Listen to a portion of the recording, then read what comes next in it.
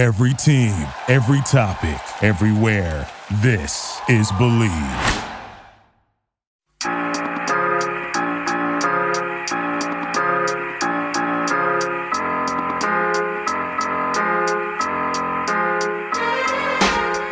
Hey guys, and welcome to another episode of the Read Option Podcast. I am your host, Jordan Reed, as always, joined on every Friday show by Brentley Wiseman.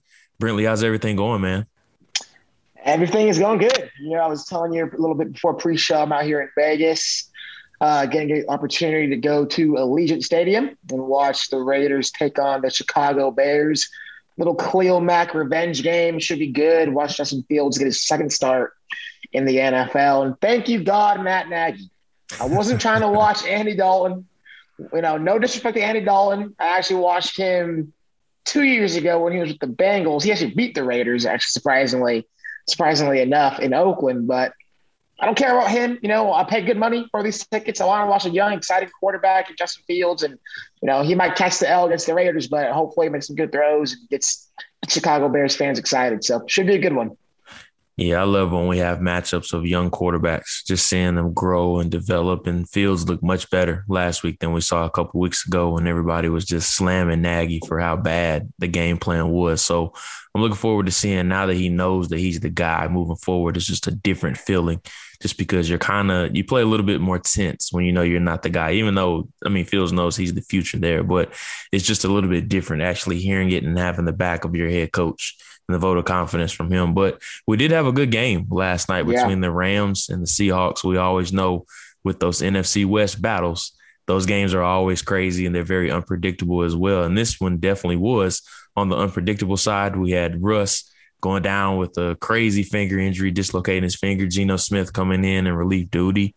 And he got everybody's hopes up and then let everybody down at the very end. And, this was a really sloppy game. I think that's the best way I can characterize it, but it was fun. I will say that, just seeing Geno come in and, he did what the backups are supposed to do, keep it afloat for a while, but he's a backup for a reason. So what was your overall thoughts on this one, your biggest takeaways? Well, shout out Geno Smith. When I was with the Chargers, we had signed him to be our backup in 2018. And I had the opportunity to pick him up and take him to his physical. And I really got to know the guy. And he's honestly an awesome dude. So happy he had his little moment in the sun besides that pick. But I thought he played well. No, but Jordan, honestly, my biggest takeaways is this. When the Rams offense is clicking, it's really hard to stop just in terms of, their ability to run the football like they did tonight. Darrell Henderson had 82 yards on the ground of the touchdown. I thought Sonny Michel looked really good when he came in when Henderson was injured. This running game gives this offense another dimension because it's sometimes gets too predictable when Stafford is dropping back to pass 40, 45 times a game. I don't think that's where they're going to be at their best later on in the year. I think if they really want to have Super Bowl aspirations, they need to get this ground game going. So it was really, to me, very positive to see this happen tonight. However, that being said, I know Stafford threw for damn near 400 yards tonight. I think he has not looked good, though. I think a lot of those years are hollow yards, and he made some big-time throws, but I counted like 5 times brutal misses. Misses where a top 5 quarterback should not be missing. He should have had 500 yards, like, easily tonight. 3 touchdowns, 500 yards, like, a lot was open. The one against the Cooper Kupp, he threw late. That should be a walk-in touchdown. The one on the sideline was underthrown to Deshaun Jackson. That should have been a touchdown. He missed a wide open Van Jefferson over the middle. He to me has been off. And last week, I know the Cardinals defense looked pretty good, but I thought a lot of those were just Stafford missing, just straight up missing. And I don't really know what's going on, but, he's definitely not looked the same to me in terms of what it looked like in week 1, week 2, and in week 3. But ultimately, hey, the Rams got the W, and I think they're going to be a force to reckon with throughout the rest of the season. But my last overall take on this game is if I'm Russell Wilson and my head coach is doing the crap he's doing, 4th and 2. I think it's you're at their 38-yard line, and you run the ball. I'm a running quarterback. You don't keep the ball in my hands in some sort of boot or option. at the end of the half, we have 2 timeouts. You don't call timeout. You let 15 seconds run off the clock, and then you do a run play to burn a timeout, which is 2 yards. The game management stuff that Pete Carroll does when you have a Hall of Fame quarterback and Russell Wilson, and the lack of trust that he continuously week in and week out shows Russell Wilson. I mean, it's laughable. It's honestly laughable. And if I'm Russell Wilson and I'm seeing what Bruce Arians does with Tom Brady and what LaFleur's doing with Rodgers and all the control they have, nah, I'm out. Like, honestly, I can't do it. I demand Carroll to be fired or I'm out. It's too much. Like, he is not a rookie quarterback. And I just feel like Carroll, till this day, has always treated him like the same quarterback that, was a game manager, made 1 or 2 throws per game and let the defense, win the games early in his career. I feel like Carroll's never moved off of that. And if I'm Russ, I've had enough. I think this is it for Russ in Seattle. Mm-hmm. I think this is his last year. And I think we kind of got a hint of it last year as far as last offseason. And, the rumors coming out of him not necessarily requesting a trade, but just how disgruntled he was with not only the roster, but also just some of the play calling that was going on around him. And I think you were spot on as far as what you mentioned with him. They still feel like it's 2012 or 2013 when he was that 3rd or 4th round pick coming out and just trying to keep the ship afloat. And as opposed to a superstar quarterback that really is key. He's the straw that stirs the drink in Seattle. He's always been that way over the past, 4 or 5 years or however long he's been there. But with Russ, he's kind of that guy of where he lets stuff get really bad before he comes out and says something. And I think that's what happened last year, but he sees that their defense is so bad, man. It's really, really bad. Like when they played the Vikings a couple of weeks ago, I didn't realize how bad it was until like Kirk Cousins was like, I think he was like 30 of 38 for 350 yards and 3 or 4 touchdowns. Like he had his way with that defense, and they're really bad defensively right now. So once again, Russ is having to shoulder the load so much. And then on top of that, it's weird. It's like Pete doesn't trust him to throw the ball in crucial situations. I don't really understand what's going on with that there. And I think, once again, I think you hit the nail on the head as far as Pete just treating him like he's still a young quarterback and not realizing that, you have a top 3 quarterback at the position, in my opinion. So we'll see what does end up happening with that situation, but it definitely is something to monitor. No doubt. To me, he's 3rd right behind Rodgers and Mahomes. That's kind of how I always rank him.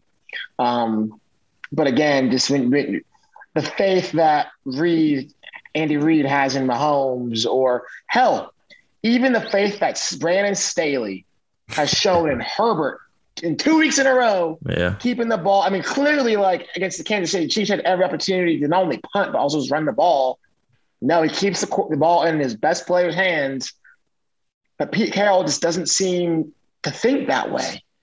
And if I'm Russ, like I've had enough. Like I've had enough. Like I'm done. Yeah. Either you got to go or I got to go. So I'm fascinated to see how that plays out. And you look around the division, the Cardinals are significantly better this year. Yep. The 49ers are always going to have a chance, and they have like a vision already in hand with Trey Lance. And we know how explosive they're always going to be offensively. And then the Rams are looking good this year too. So I'm Russ in Seattle. What are we doing? That's kind of like what I'm asking. Like, where is this going? Just because every team in the division is getting better. So I don't know, man. It's going to be interesting to see what happens with that whole ordeal. But I want to remind everybody about Bet Online. We're back and better than ever. All eyes are on the gridiron as teams are back on for another football season. As always, BetOnline is your number one spot for all the pro and college football action this season. With a new updated site and interface, even more odds, props, and contests, BetOnline continues to be the number one source for everything football. Head to the website or use your mobile device to sign up today to receive your 50% welcome bonus on your first deposit. Don't forget, use our promo code BELIEVE, that's BLEAV, to receive your bonus. From football, basketball, boxing, right to your Vegas casino games, don't wait to take advantage of all the amazing offers available for the 2021 season. BetOnline is the fastest and easiest way to bet all of your favorite sports. BetOnline, where the game starts. All right, so this is kind of a random topic that I threw in there, and it's something that I do throughout the week when I'm thinking of pod topics to discuss just because there's so many things that I want to include, some things I throw away that we're just not going to have time to get to. But I wanted to make sure that we get to this one. I just wanted your opinion on it. So what I'm starting to see throughout the country is that there's prospects entering the transfer portal midseason. So what's happening now with social media and kids and, them announcing that they're going to transfer or entering the portal, they put up thank you, blessed, and all this other stuff. Everybody seems to have the same announcement nowadays, but it's a trend that I'm really starting to notice now. But I kind of was thinking as an evaluator, like 2 to 3 years from now, I'm evaluating a player that transferred mid-season from a team. Like, what would I think of that? I think it's kind of a case-by-case basis as far as what happened with the situation. I think that's something that you have to find out when you go through the facility. You ask the previous coaches of where that player previously was, like what exactly happened. Was it playing time? Is it something else that maybe academic related, or what was going on? So that's just kind of like my entire ordeal or my spiel on it. I think it's a case-by-case basis, but I think it's a trend that I didn't really know how to feel about initially. But now I think it's definitely a case-by-case basis. But I just wanted your overall thoughts on that. Yeah, it's tough. So I think the transfer portal got started, I want to say, in the fall of 18. So I left the organization January of 19. So I never really got a chance to deal with it firsthand. That being said, I think you hit the nail on the head. It's case-by-case basis. Every situation is different. Whether that's, a quarterback transferring because he got beat out in camp and realizes the writing's on the wall because the new quarterback's fallen. So he's going to enter the transfer portal midseason. For that, I mean, it benefits him because you want to get a jump on going to visit schools and talking to other coaches and really opening your recruitment, and so like you can't really knock the kid and again, there's other reasons why, whether it's academic issues, off the field issues, character issues, maybe clashing with the coach. You just never know. And so, if I'm a GM and that's like star receiver who's hired on my board is transferring midseason, it's the job of that area scout when he goes to the campus, as you mentioned, to talk to the coach, talk to the strength coach, talk to the academic coach, get that background and figure out really why this kid's leaving. But then also you want to talk to that kid and ask that kid at either the All-Star game, Senior Bowl, East-West, at the Combine, or when you bring him in for a 30 visit, you want to hear his side of the story because, there's always two sides to every story. And the coach might be fabricating or the kid might be fabricating. But ultimately, for me, I would never judge a kid for transferring or anything like that mid-season. And I know there's some older head coaches who are more like, no, he quit on his team. Like, he doesn't really love football because he left early. Those days are over. Days are over. These kids are looking at football and college football as a business starting in high school. That's the new world we're living in, and you can't knock these kids. So I definitely would never hold it against a prospect for transferring midseason. And it's hypocritical if you do that because you look at all these coaches. These coaches, have the audacity that they leave after, the season before the bowl game every single year. They're out, like bags are packed. I already bought a new house down the road. So I'll never knock a kid for doing what he thinks is best for him. But I just think as an evaluator standpoint, we just got to be sure to do our homework. The scouts have to do their homework. GMs have to do their homework. But to me, it's just the new world we're living in. It's the new normal, as the new saying goes during COVID, the new normal. That's the new normal of football and scouting. For sure. I just thought that was something that was really interesting and a trend that's really starting to pop up. So, yeah, yep. I just wanted your thoughts on that. But let's go ahead and get to some of these previews, man. We're actually previewing 4 games this week, a little bit more than a normal 3.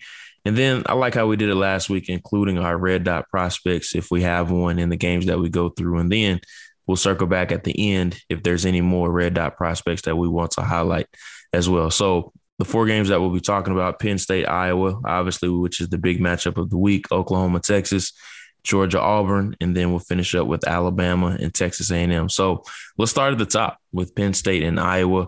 two top 5 teams that everybody's looking forward to seeing play in this matchup. Iowa coming off a dominating victory over Maryland last week. And I mean, man, they beat the teeth out of Maryland. And a lot of people were kind of high on Maryland. They have a really good receiver in Dante Demus, who unfortunately was hurt with the knee injury last week. But Iowa's defense is so good, man. Those dudes are flying around and playing really well right now. But Penn State's offense is playing well too. Jahan Dotson is looking like a true top 5 type of wide receiver in this class. And he's one player that I'm looking forward to seeing play in this game. Sean Clifford has looked to take that next step in his development too. This is a big test for him. So, of course you'll have the line in this game. What is the line? I'll let you go ahead and say that. And then I'll let you go first with your prediction.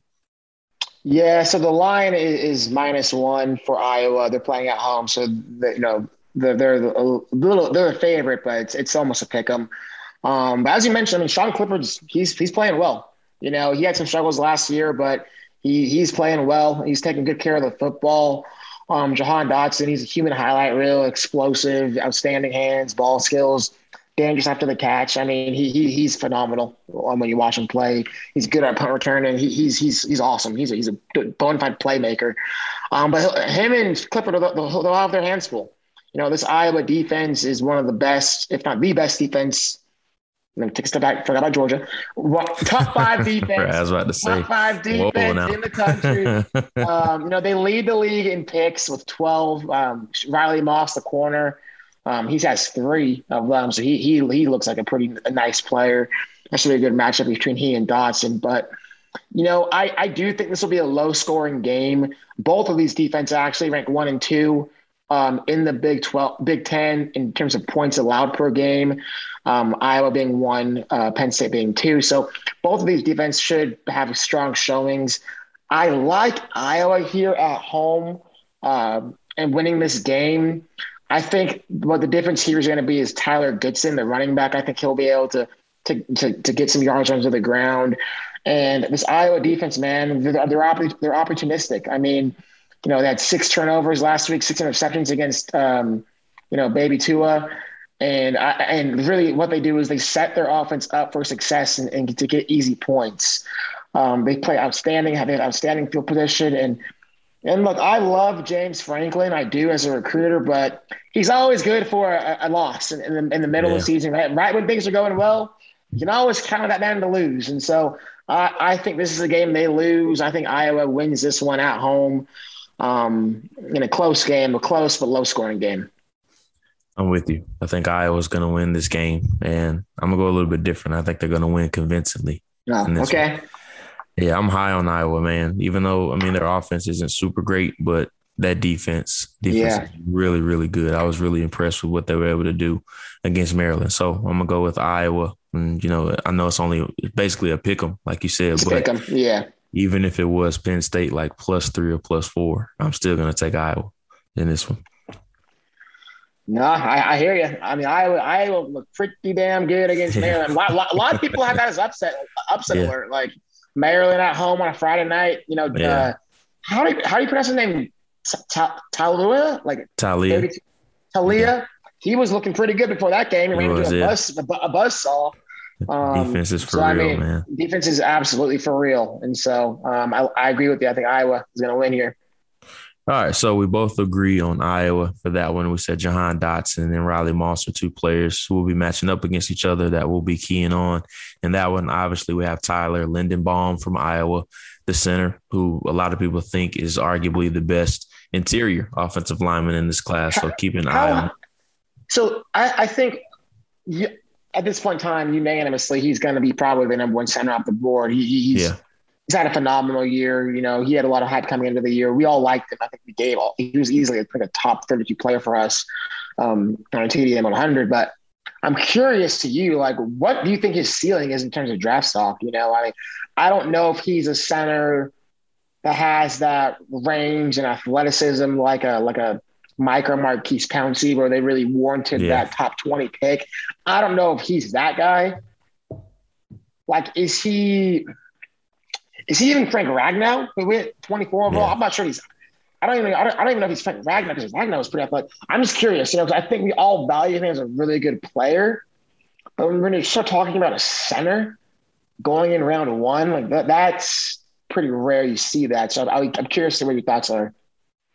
So it kind of varies for me. And then with him being a little bit undersized, it worries me just because I'm an evaluator. Like if something doesn't work the first time, it scares the crap out of me the next time. And Garrett Bradbury ruined everything for centers for me just because Bradbury hasn't been very good for the Vikings. And he was an undersized center known for that zone type of guy that can win with angles. But whenever he has to go against Akeem Hicks and Kenny Clark in the division, he's always going to struggle. Yeah. So with Linderbaum being a little bit undersized, it does scare me a little bit. I think he's going to be a better prospect overall than what Bradbury was. I think he's much stronger at the point of attack too. But whenever a center goes in the first round, it's usually those bigger guys that have success. And I'm thinking of, Ryan Kelly coming out of Alabama, Frank Ragnow, and then some of the other centers that we've seen in years past, 6'4", 6'5", 315, 320 pounds plus. I feel a little bit better about those guys translating. And, I have a golden rule that I like with draft stuff as far as things that I go by. I'm not taking an interior offensive lineman in the first round unless it's a no-brainer like a Quentin Nelson or somebody like that, just because, it's a little bit of a reach. It's hard to find those guys in those mid to late rounds just because you're putting a lot of faith in your draft board. But I just can't take an interior offensive lineman that early unless it's a no-brainer like a Quentin Nelson. Quentin Nelson was a no-brainer, and I don't even know if there's any other Quentin Nelsons in years past that I can think of that I would be comfortable taking in the first round. So I would just have a hard time taking an interior guy like that. And I think Zach Martin coming out of Notre Dame, he was a tackle. So I don't even put him in the equation with this. No, I hear you. I respect that. It's tough. You grade the player, and if an interior offensive lineman or a center is just that good and that unique and that dynamic, yeah, you take them. But those guys are so rare. They're few and far between. But I will say, I never had an appreciation for centers. Before my time with the Chargers in my first year, we had a terrible – no, Spencer Pulley, God bless his heart, but he just wasn't – he wasn't it. And I didn't know, the difference a good center makes for your run game. It is nuts. Honestly, because with that next year, we brought in Mike Pouncey before his injuries, and he completely changed our offense. It was unbelievable. Some of the spots he was able to get at the second level, the anchor he showed in pass protection, it really changed your offense. So while I agree with you completely, I would never want to take a center in round one. I do understand the value of a good center. Those dudes are important. Yeah. But again, finding a round one worthy center is rare. And we'll see if Linderbaum, who has a few other chance, I think probably late round one, early round two is probably his sweet spot. I see a lot of people now trying to put him pretty high. We're talking teens right now. I just don't know if I'm comfortable enough with him yet to go that high, but definitely wanted to get your thoughts there for sure. And that's all I'm saying. I'm not saying it's wrong to take a center in the first round. I'm just saying I just wouldn't be comfortable taking one. And I'm just thinking of years past. Elton Jenkins was a center coming out of Mississippi State. Eric McCoy coming out of Texas A&M, who was a second-round pick. So you can find those guys in the second and third round. I don't think it's a situation of where you need to take one unless he's a no-brainer, like a Quentin Nelson. And just speaking interior, not just center, a guard too. I just would have a hard time taking those guys early on like that. But, yeah, I think having a good center, especially for a young quarterback, I think that's so important. Look at the Chargers with Corey Linsley. Look how much he's helped out Justin Herbert with the Chargers. So I think just having that center in place with that young quarterback, I definitely think is vital. So, yeah, good discussion with that one. But let's go ahead and transition to Oklahoma and Texas, Red River rivalry. Everybody always looks forward to this game every year. One that was phenomenal last year. Having Oklahoma and Texas in my scouting region, I've watched that game a million times.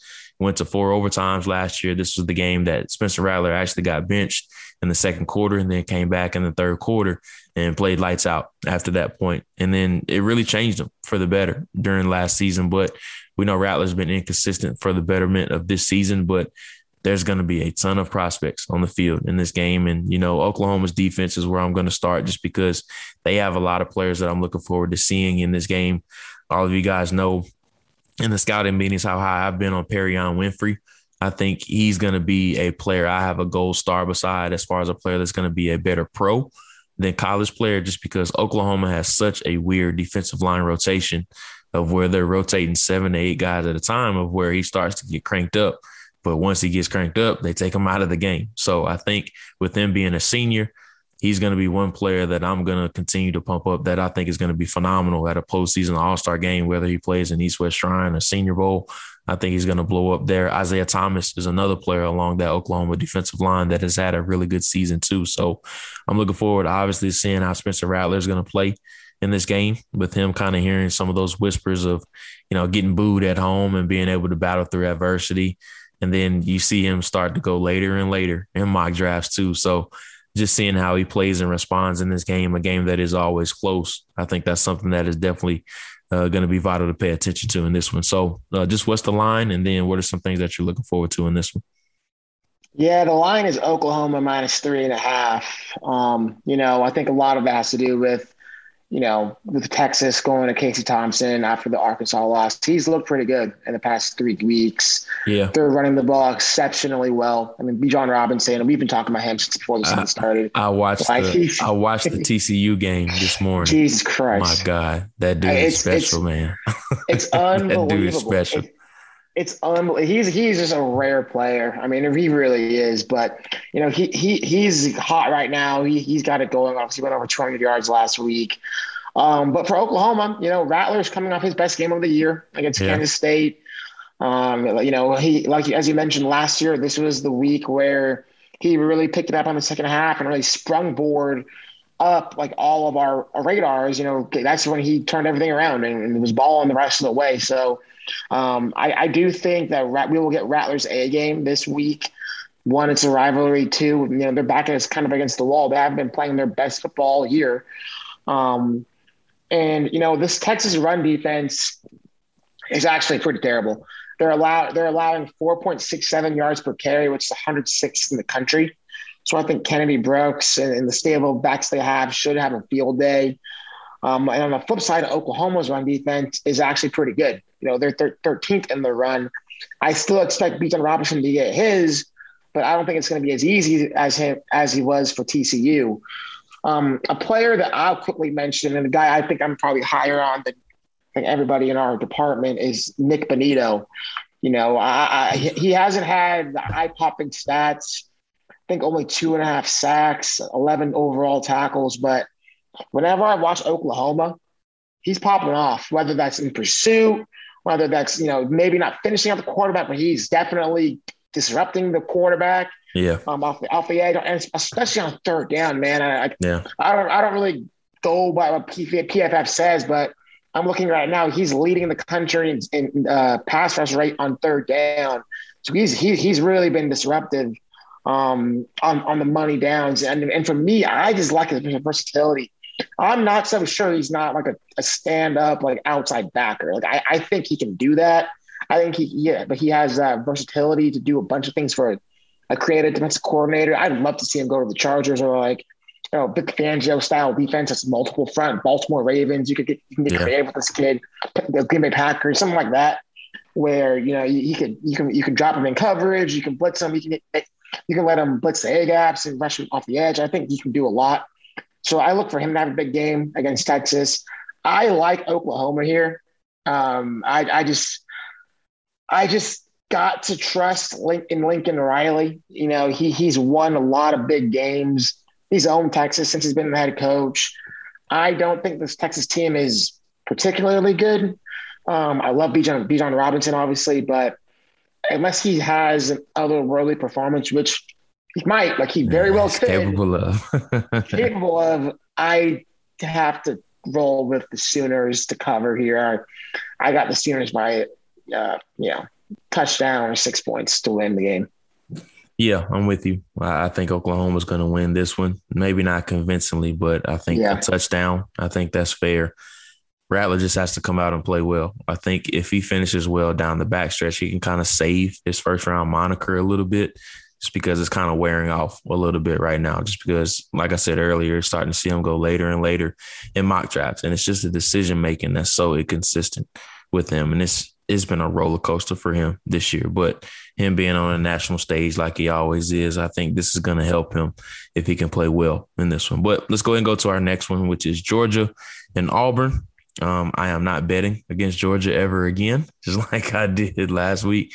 I made the mistake of doing that, but just watching this defense, man, I've had so much fun this year just watching these dudes attack relentlessly.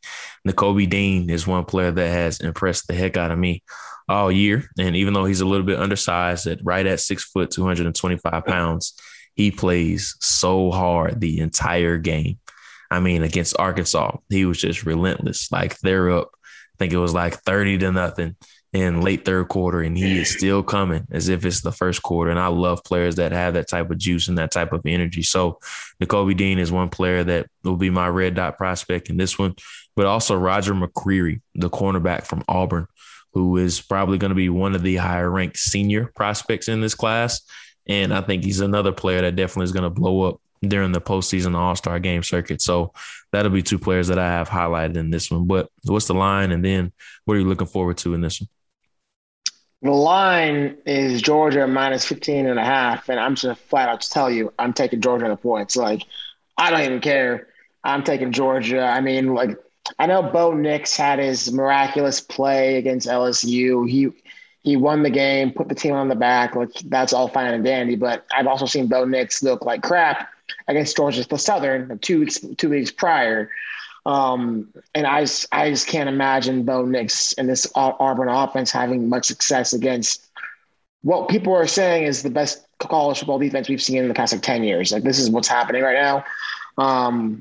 And so I got to roll with the Bulldogs here. I think they cover pretty convincingly. Even on the road, I like them a lot. And then for me, my red dot players, I mean, it's the entire Georgia defense. I mean, we can talk about anybody. And the thing is, though, like, Auburn has a good running back. He's sophomore Tank Bigsby. He's a real NFL player. So obviously Nakobe Dean, Jordan Davis, Adam Anderson, those guys who have their hands full in handling the Auburn running game. So all eyes will be on them. But week in, week out this season, they've answered the bell and then some. I really appreciate Georgia's three-headed monster at running back between Kendall Milton, Zamir White, James Cook really got it going last week. I just can't imagine. I mean, what do? You know, you rotate in 3 NFL backs who are all just fresh, you know, and pray they have a bad game. Yeah, all of them. The defense is balling. They have 2 NFL tight ends and Darnell Washington, the freshman Brock Bowers, who, like, my God, you know, it's ridiculous. Two NFL corners, Darren Kendrick and Keely Ringo. This Georgia's loaded. Like, I mean, Georgia's absolutely filthy right now. I'm taking Georgia probably every single week from here on out until they play Alabama, and I still might take Georgia. So I'm taking Georgia here on the points. It's going to be another bloodbath, I think. So sorry, Auburn. Sorry, Bo Nix. Hope you enjoyed your win against LSU last week, but it's all coming to an end soon. Send a prayer up for Bo Nix this week, just because I think it's going to be tough, man. Like, I pray for any quarterback that has to go against that defense with the way that they're playing right now. Like, I've had a blast watching them. Like, I look forward to watching them every single week just because they play so well. Everything is like them against Arkansas. Any passing concept that they tried to run, the communication was excellent. They passed off everything. It makes sense, everything that Kirby's trying to do. And the chemistry that everybody has on the field together, even though they have so many new moving parts, it's been pretty cool to see them all come together. So, Georgia, I think they're going to roll in this one. And I'm just hoping everything stays planned accordingly, and then them and Alabama can meet in the SEC championship. And no matter who loses in that game, I'm hoping they make the college football playoff. I hope the committee does the right thing and they keep both of them in the college football playoff, no matter what happens in the SEC championship, just because I think without question, those are the two best teams in the country right now. But before we move on and we go to our last game between Alabama and Texas A&M, I want to remind everybody about Home Field Apparel, which is our new sponsor. And it is a premium collegiate apparel brand out of Indianapolis. They have an incredibly comfortable and officially licensed apparel with vintage college designs. One of the coolest things is that Home Field studies school history and goes through the archives. They create thoughtful vintage designs that represent the school's history. They're actually wrapping up their big new Saturday season 2. They launch 6 new schools each Saturday. All summer, a new school gets released every Saturday, but they are going to continue to release and refresh schools all year long. They actually have over 100 schools officially licensed and adding more all the time. Listen, I'm trying to get some North Carolina Central gear so that I can represent my alma mater everywhere I go. Hopefully, they get that up very soon. But I did have some Clemson gear on the way to represent number 1 overall pick and the newest quarterback of the Jacksonville Jaguars, Trevor Lawrence. So I can't wait to show that off on the show. You can get involved and you can get 15% off of your first purchase from Home Field by using the code TDN during checkout. Head over to the website, homefieldapparel.com. Check out all of the schools they have. They add schools all of the time. When you put in the code TDN during checkout for your first purchase, you will receive 15% off over at homefieldapparel.com. All right, so let's get to this last game, and we'll wrap our show up here with Alabama and Texas A&M. I think this game has the best prospect versus prospect matchup in this one, just because we get DeMarvin Leal against Evan Neal. Leal is a player that I think played very well against Neal last year. And this was one of those games I think Neal struggled in. You saw some of the struggles that he had in pass protection and then just some control and then some balance issues too that occurred in that game from a year ago. But Neal is playing much better this year. I still think some of the same issues are apparent with him, but I don't think they are as bad. And he settled in really nicely at left tackle. I think he's had some moments of where he just absolutely dominated. I thought he played really well against Florida a couple of weeks ago. And then he's beat up on some 1AA opponents and some lesser opponents too. But I think Neal is really starting to come into his own at that left tackle spot and really starting to, cement himself as OT1. I don't think he has any more competition right now as far as at this present point as being the first tackle off of the board and probably a top 5 to 8 selection in next year's draft. But Leal, a player that I hyped up a whole bunch during summer scouting. I mean, I think he's one of the most translatable prospects in this class. What I mean by translatable is that you see exactly what he's going to be able to do on the next level just because of his versatility, how strong he is at the point of attack, and then just some of the things that he provides as a run defender and then also a pass rusher too. So those are 2 players that I'm looking forward to seeing in this one. But what is the line? And then maybe some of the players that you're looking forward to seeing and then some other things that you're looking forward to in this one. Yeah, the line here is actually Bama minus 17.5. And I think obviously you hit the nail on the head. The matchup everyone's going to want to watch is DeMarvin Leal versus Evan Neal, 2 players I think we had in the top 6 of our TDM 100. I see no reason why those players should have moved down at all. I think they're both clearly top 10 players in this upcoming class. Yeah. So I'll be fascinated to watch, them compete. And then obviously, Bryce Young, I thought he was really good against Ole Miss, and I know he's not eligible, but Texas A&M, for their issues they have on offensively, they're a pretty solid defense, and so This will be another strong test for the Bama offense. John Mechie and Brian Robinson, the running back, who had a pretty good game last week, and obviously Bryce Young. So I'll be curious to see how this Bama offense continues to roll against A&M if they run into any stumble blocks. 'Cause again, A&M does have talent on this defense. That being said, I think A&M has a disaster at quarterback. I know, Haynes King was the talented freshman who, or redshirt freshman or sophomore who fractured his ankle in week 2 or week 1.